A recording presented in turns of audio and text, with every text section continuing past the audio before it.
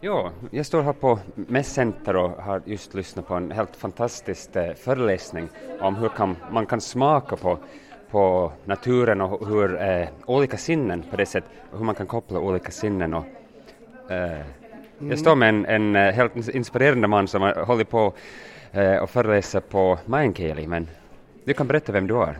Björn Ylipä, född och uppvuxen i Pajala, men nu bor jag i södra Sverige och föreläser och är lärare inom storytelling by food. Att använda maten och måltiden att berätta historier. Just så, och kanske först, hur fick du inspiration eller riktigt sådana kort din resa till den här?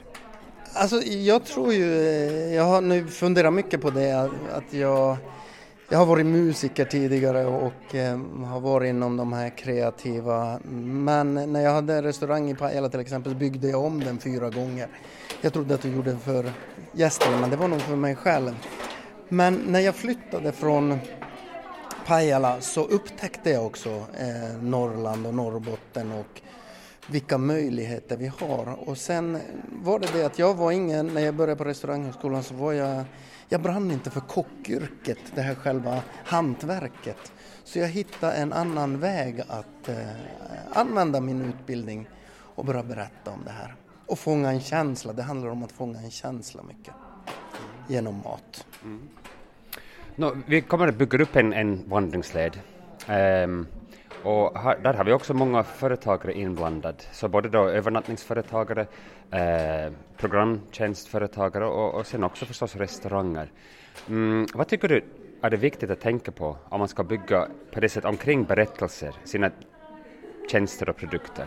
Alltså det finns ju olika vägar. Det ena är ju att det enklaste och det är ju att man använder råvaror och närproducerat och det. Men jag tror att man måste gå lite djupare och vara mer personlig. Vad vill man berätta? Vad är jag stolt över? Och sen berätta och använda maten, men inte utifrån sin egen kunskap. Att servera ett vattenglas kan bli helt magiskt om man väver in en berättelse kring det här vattnet eller någonting. Och jag fick ju lära mig där bland skogsarbetarna när jag jobbade som skogshuggare, så sa de då på meänkieli där att ei saa valetella, mutta saa muistaa vähän väärin. Alltså du får inte ljuga, men du kan komma ihåg lite fel, och på det sättet. Och genom att använda maten till att berätta en historia så stimulerar du, det är ju ofta med turister så kan det ju vara problem med språket.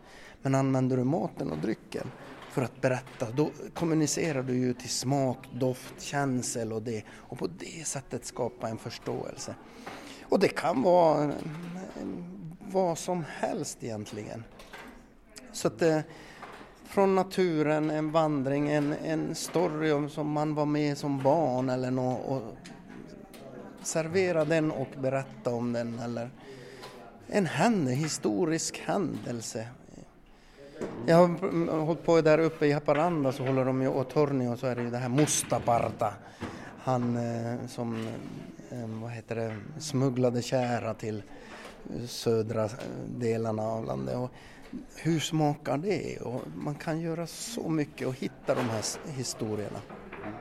Och du berättade också tidigare att man kan också göra historia väldigt personligt, att det utgår från sig själv. Men tycker du att det kommer ibland lite för nära? För jag vet många företagare, de har det förstås sitt företag på sin egen gård.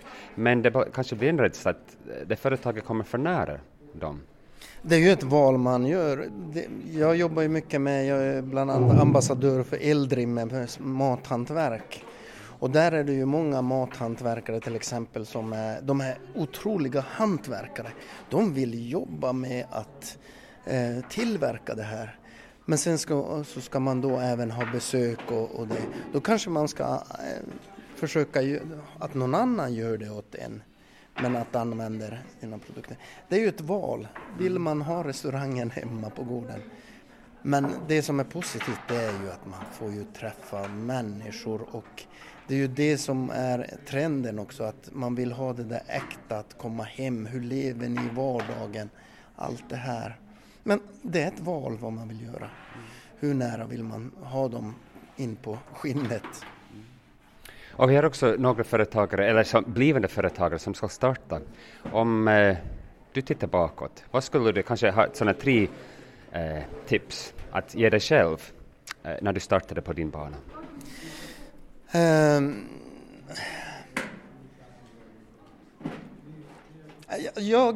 Men det är ju, nu har jag så mycket i ryggmärgen med det här med, jag skulle inrikta mig på, kanske låter lite tråkigt, men mot beställningar. Att skapa, om man har en restaurang eller någonstans, skapa att servera en föreställning istället för en à la carte restaurang eller så. Att man har ett bestämt tema som byts under året utifrån säsong. Det kan vara berättelser om årstiderna och det. Men att man har det här fasta, att man går in i och inte bara tänker att det är många turistföretag som inte är med mat men har några andra upplevelser. De ska ha mat också. Men då måste man göra det roligt för sig själv också. Att det är roligt att vara där och delaktig i att berätta och ta med gästerna in i det. Så att skapa någon slags föreställning istället för att stå och vänta på kunder är väl det. Och ha fasta tider och det, för att det är en jobbig bransch att stå i restaurang. Jo, du också hade en exempel tidigare just med en fisk. Att du får mycket mer i egen ficka. Om du kan på det sättet sälja det som en upplevelse. Inte bara förädla, men att det blir en helhetsupplevelse. Ja. Jag brukar, alltså med mathantverkare till exempel, om du tillverkar en sylt. Och då får du en buss med folk som vill komma och titta på din mathantverksanläggning, hur du kokar sylten och det. Då oftast brukar det vara så att man bjuder in och får en guidad tur. Men jag brukar säga åt dem att det är ju det här som är er grej. Att ta betalt för den guidade turen. För ofta tänker man att men om jag gör en guidad tur så köper de produkterna. Men väv in istället provsmakning av råvaran och hela vägen. Och på då sätt så men vi tar betalt för det här, då får ni smaka på det och det och det. Och på det sättet så får man betalt för det. Och när de har gjort den resan, då köper de produkten. Så att vi måste gå från det här att sälja produkter till att sälja upplevelser. För det är det som är trenden. Och vår vandringsled går genom skärgården. Jag ställer dig på spets nu. Vad smakar skärgården? En vandring i skärgården? Ja, men alltså, det är ju det här med sinnena. Att äta något på stranden eller på kobben eller vad det nu är. Den känslan att fånga den sältan och tångknäckebröd tänker jag på. Att våga gå dit i dem och göra det enkelt. Det enkla är det svåra, man gör det mer. Men att fånga den där känslan där. Det finns ju massor med olika fisk och det. Men ja, det är lite sälta där. Ett havsbris, man känner vinden mot ansiktet och doften från när man tar fisken ur rökeriet. Att man får vara med där just när man tar ut det, eller att gästen tar ut det och hjälper till och rensar fisken. Att vara delaktig. Det skulle jag själv vilja vara med. Det låter spännande, man redan längtar till våren och ja. sommarbris. Men tack så mycket. Tack ska du ha.